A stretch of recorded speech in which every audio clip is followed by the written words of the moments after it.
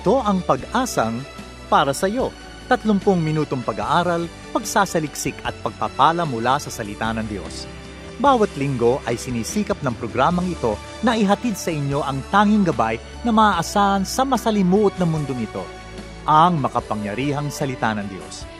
Kami sa Pag-asang para sa iyo ay naniniwala na ang pag-asa ay walang humpay na dadaloy sapagkat ang Diyos ang bukal ng buhay na pag-asa. Bago natin pakinggan ang salitang magpapalakas at magpapalaya, pakinggan natin ang natatanging bilang na ito.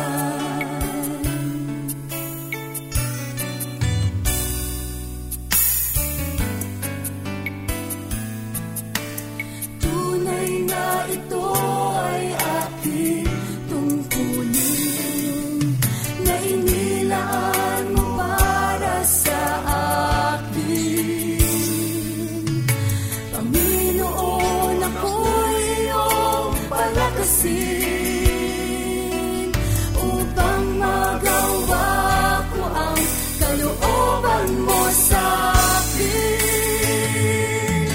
sapagkat walang ibang hinahangad kundi ikaw. Ang puso ko'y walang ibang isinisigaw, kundi ang pangalan mo, O Jesus. Ang ika'y pagsilbihan, mahalin at paglingkuran, at sa piling mo'y laging manahan, sapagkat walang ibang hinahangad kundi ikaw. Ang puso ko'y walang ibang isinisigaw,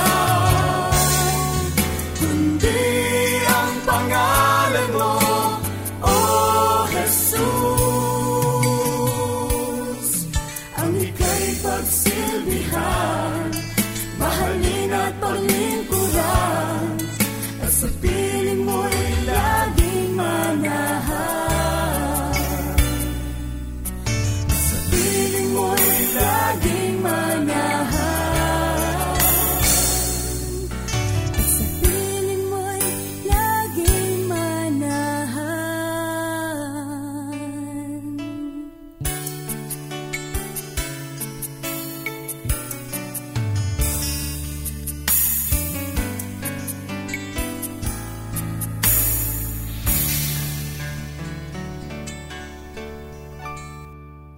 Walang ibang hinahangad mula sa quartet, mula sa kanilang album na Dakilang Hari. Isang mapagpalang araw pong muli sa inyong lahat, mga giliw naming tagapakinig na walang sawang nakatutok sa kanilang mga radyo linggo-linggo. Maraming salamat po sa inyo at ako po muli si Rodel Lacson at ako makakasama ninyo sa loob ng 30 minutong pag-aaral at pagsasaliksik ng salita ng Diyos at kayo po ay nakikinig sa ating programang Pag-asang para sa iyo.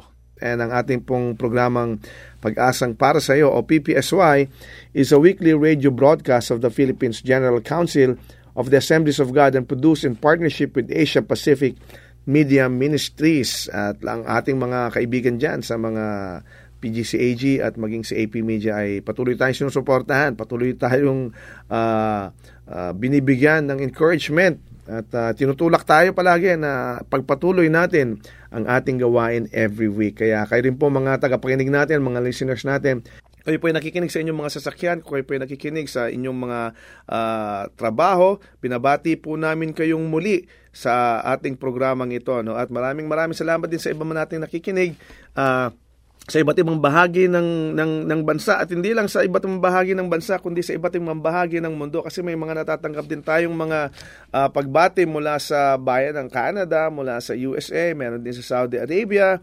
So kung kayo po ay nakikinig sa inyong oras, no, kung magandang umaga sa inyo, magandang tanghali, magandang gabi at maraming salamat sa inyong pakikinig sa ating programang Pag-asang para sa iyo.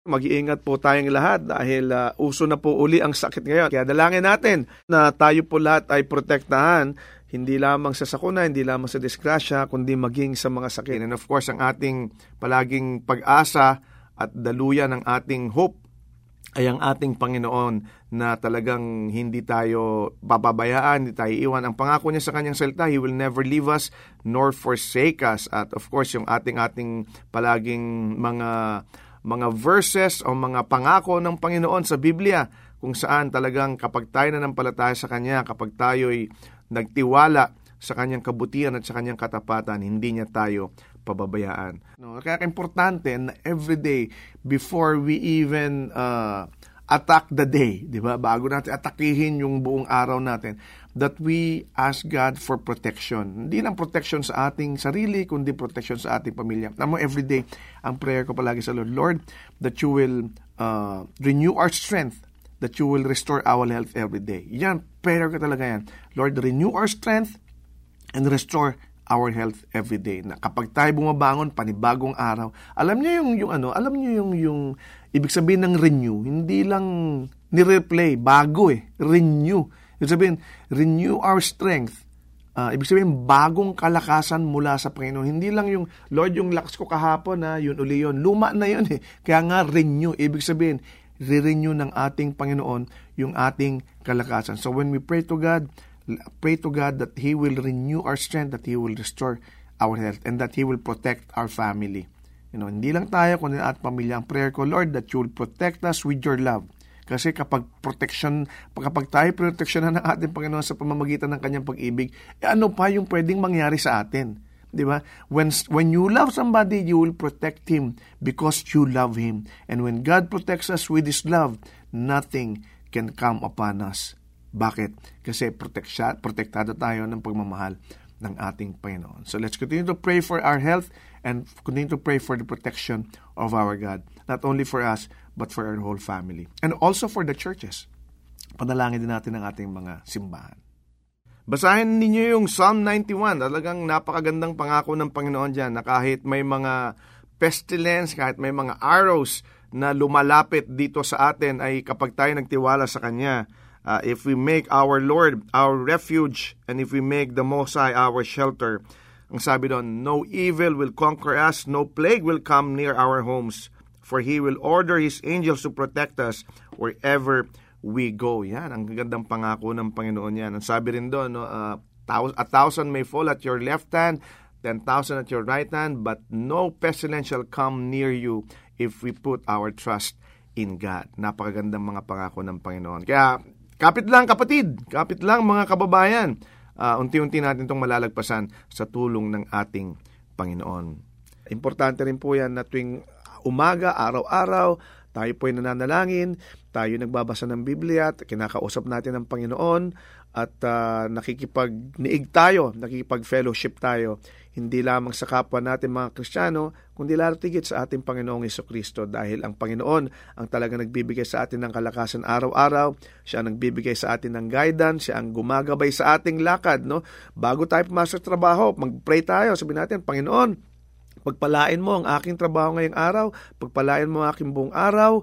Kayong mga magulang na nasa bahay, mga tatay, mga lolo, mga lola, gayon din, no? Simulan natin ang ating araw sa panalangin, dahil importante na tayo ay nakakakuha ng kalakasan mula sa Panginoon sa pamamagitan ng ating panalangin. At nagpapasalamat din tayo, binabati natin ang ating mga kaibigan na patuloy na nagpapadala ng kanilang mga mensahe sa ating Facebook group at maging sa ating email, no? Marami silang mga pinapadala sa ating mga paalala, mensahe, encouragement. At gayon din, of course, binabati natin ang mga nag-like, nag-share, nag-join ng ating Facebook group. Maraming salamat sa inyo. Kayo nakikinig pa rin sa ating programang Pag-asang para sa iyo. Dumako naman tayo ngayon sa pag-aaral ng ating salita ng Diyos.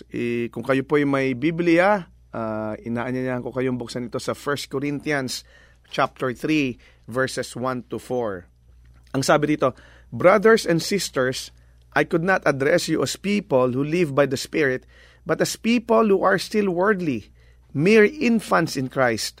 I gave you milk, not solid food, for you were not yet ready for it. Indeed, you are still not ready, you are still worldly. For since there is jealousy and quarreling among you, are you not worldly? Are you not acting like mere humans? For when one says, I follow Paul, and another, I follow Apollos, are you not mere human beings? Medyo mabigat itong mga binitiwang salita ni Pablo, no, sa mga kapatiran sa Corinto. Sabi niya talaga namang, are you not mere human beings? You are just mere infants in Christ. Sabi niya, you were not ready for it. You are still worldly. Nako, pag ikaw ang binanggitan at sinabihan na mga itong klase ng salita ng pastor, malamang magbabackslide ka na. No? Pero ito talagang matindi yung binanggit ni Pablo. Talagang diniretso niya, ang punto niya, talagang walang paligoy-ligoy. Talaga namang nung binanggit niya itong mga salitang ito yung talaga nasa puso niya. Ito ang nais niyang iparating sa mga kapatiran sa bayan ng Corinto. Pero ano ba ang gustong sabihin ni Pablo rito? Ang sinasabi niya rito, kayo na mga magkakapatid, kayo na mga mananampalataya sa bayan ng Corinto, kayo yung mga baby Christians pa, kayo yung batang-bata pa, kayo hindi pa nga mga mature, immature kayo, yun ang sinasabi ni Pablo rito. Tingnan muna natin, ano ba ang importansya, ano bang kahalagahan nung kapanganakan, di ba? Kasi pag may bata, may kapanganakan yan. Pag baby ka, nagsisimula ka ipanganak muna, no?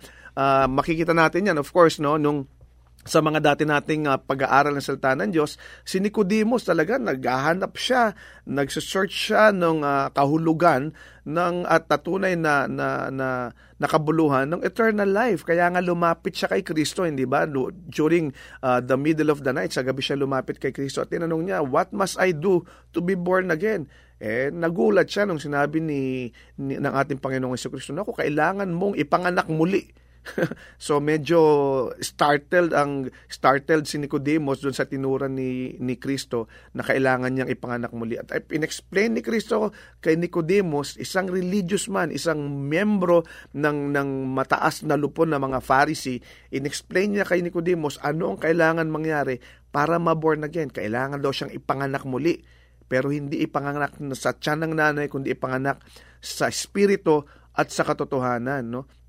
Alam mo, ang plano ng Panginoon ay birth. Tatlo yan palagi. Sa ating pagiging Kristiyano, ang plano ng Panginoon ay kapanganakan natin, yung ating paglago, at of course, yung ating maturity. Kapag pinanganak ka, dapat asahan natin na may growth, at kapag may growth, dapat asahan natin may maturity. Nare-recognize natin to sa physical realm, hindi ba? This was even true of Christ. Nung ipinanganak si Kristo, baby pa. Hindi naman ipinadala ng ating amang ating amang Diyos si Kristo na sa lupa na malaki na, kundi kailangan niyang dumaan sa natural flow of nature, hindi ba? Yung talagang natural system ng kapanganakan, paglaki at pagtanda. Totoo yan, maging kay Kristo. Ipinanganak si Kristo, lumaki si Kristo, at nag-mature si Kristo.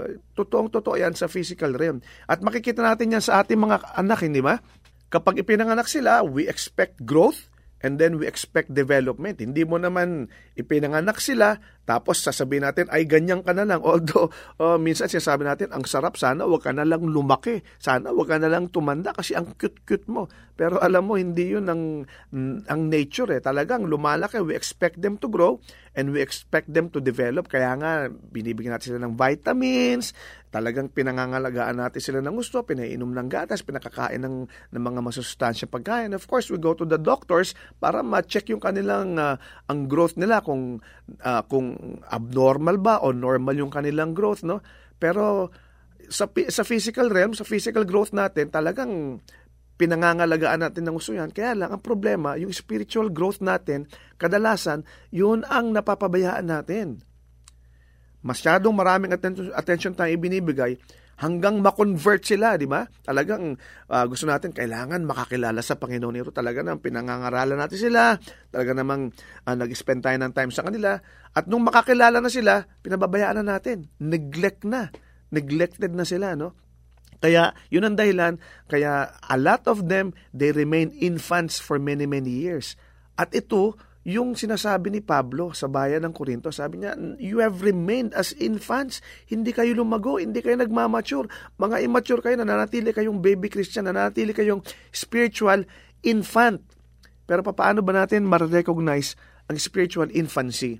Paano mo ikaw mismo, kapatid, na nakikinig sa ating programa, paano mo malalaman na spiritual infant ka pa, na baby Christian ka pa lamang, at hindi ka pa mature? Ikaw yung sinasabihan ni Pablo na, hindi ba infant in Christ ka pa lamang? Hindi ba baby Christian? Kaya nga, gatas ang ibinigay ko sa iyo. Sabi niya, that's why I gave you milk, not solid food, kasi hindi ka pa handa. Indeed, you are still not ready. You are still worldly. Baka tayo ang sinasabihan ni Pablo, baka kasama tayo sa sinasabihan ni Pablo, no, ng ganitong bagay. Paano natin ma-recognize na tayo yun?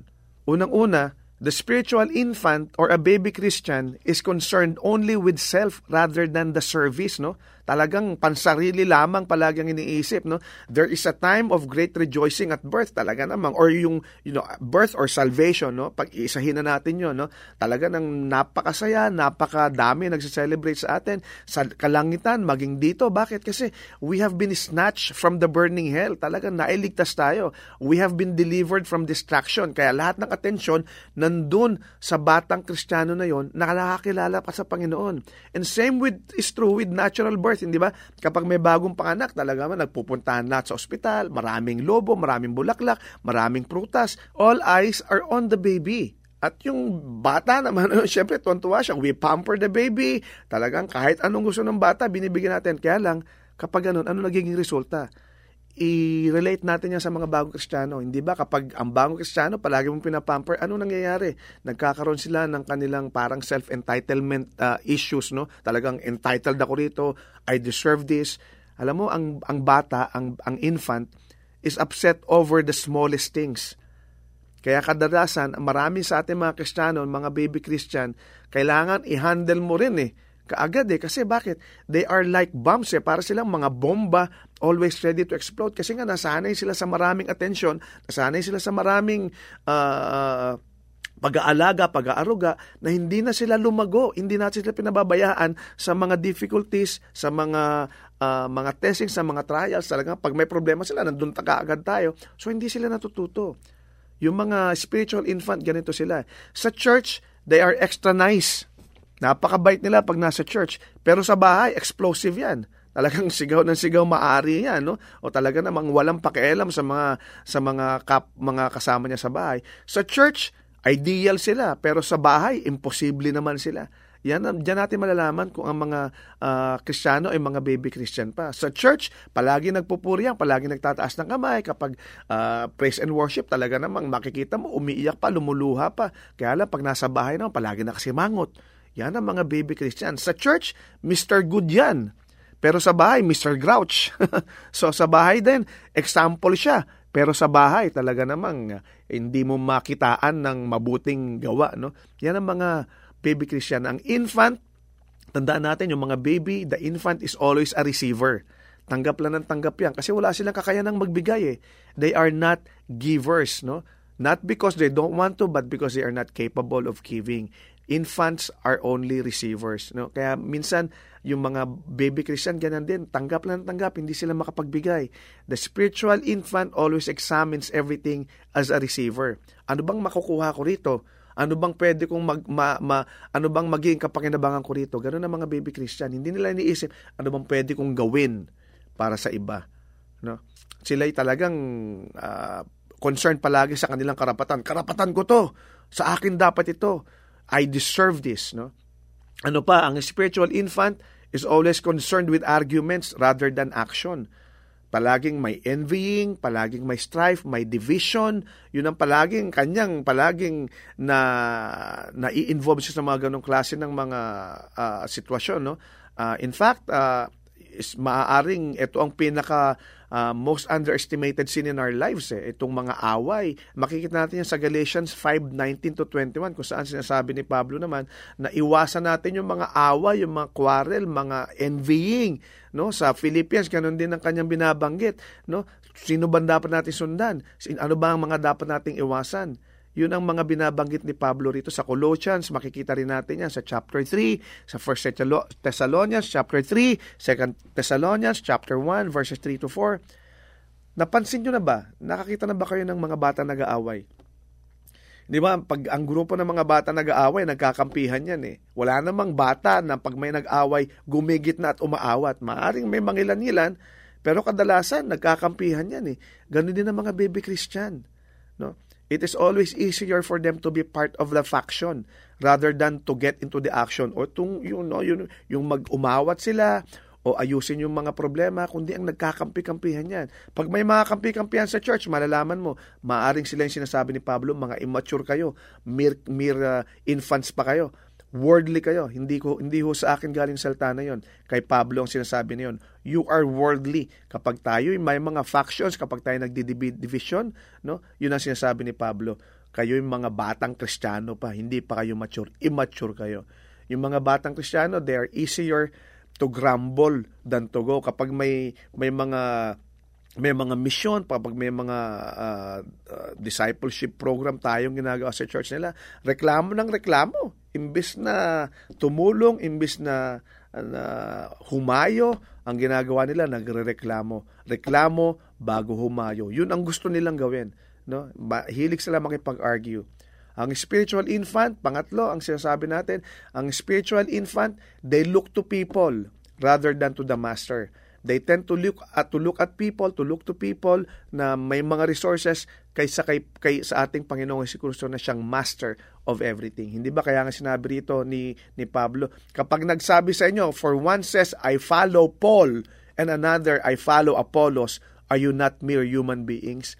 Bakit? Kasi yun ang tendency ng mga baby Christians, ang sundan yung mga tao at hindi si Kristo. Kapag sinabi niya, ay yung pastor na yun, doon na lang ako mag-attend sa kanya kasi mas magaling siya mag-preach kaysa sa pastor na ito. No?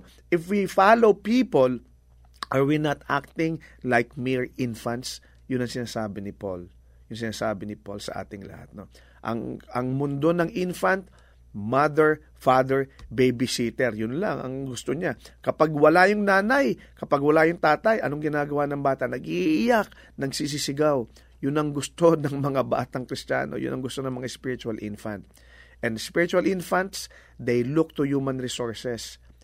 Yun ang gusto nilang puntahan palagi. Sino ba ang nag-lead sa kanila kay Christ? Pag may problema siya, sino ba ang nagdala sa akin sa Panginoon? Siya ang lalapitan ko. I'm sure siya makakatulong sa akin.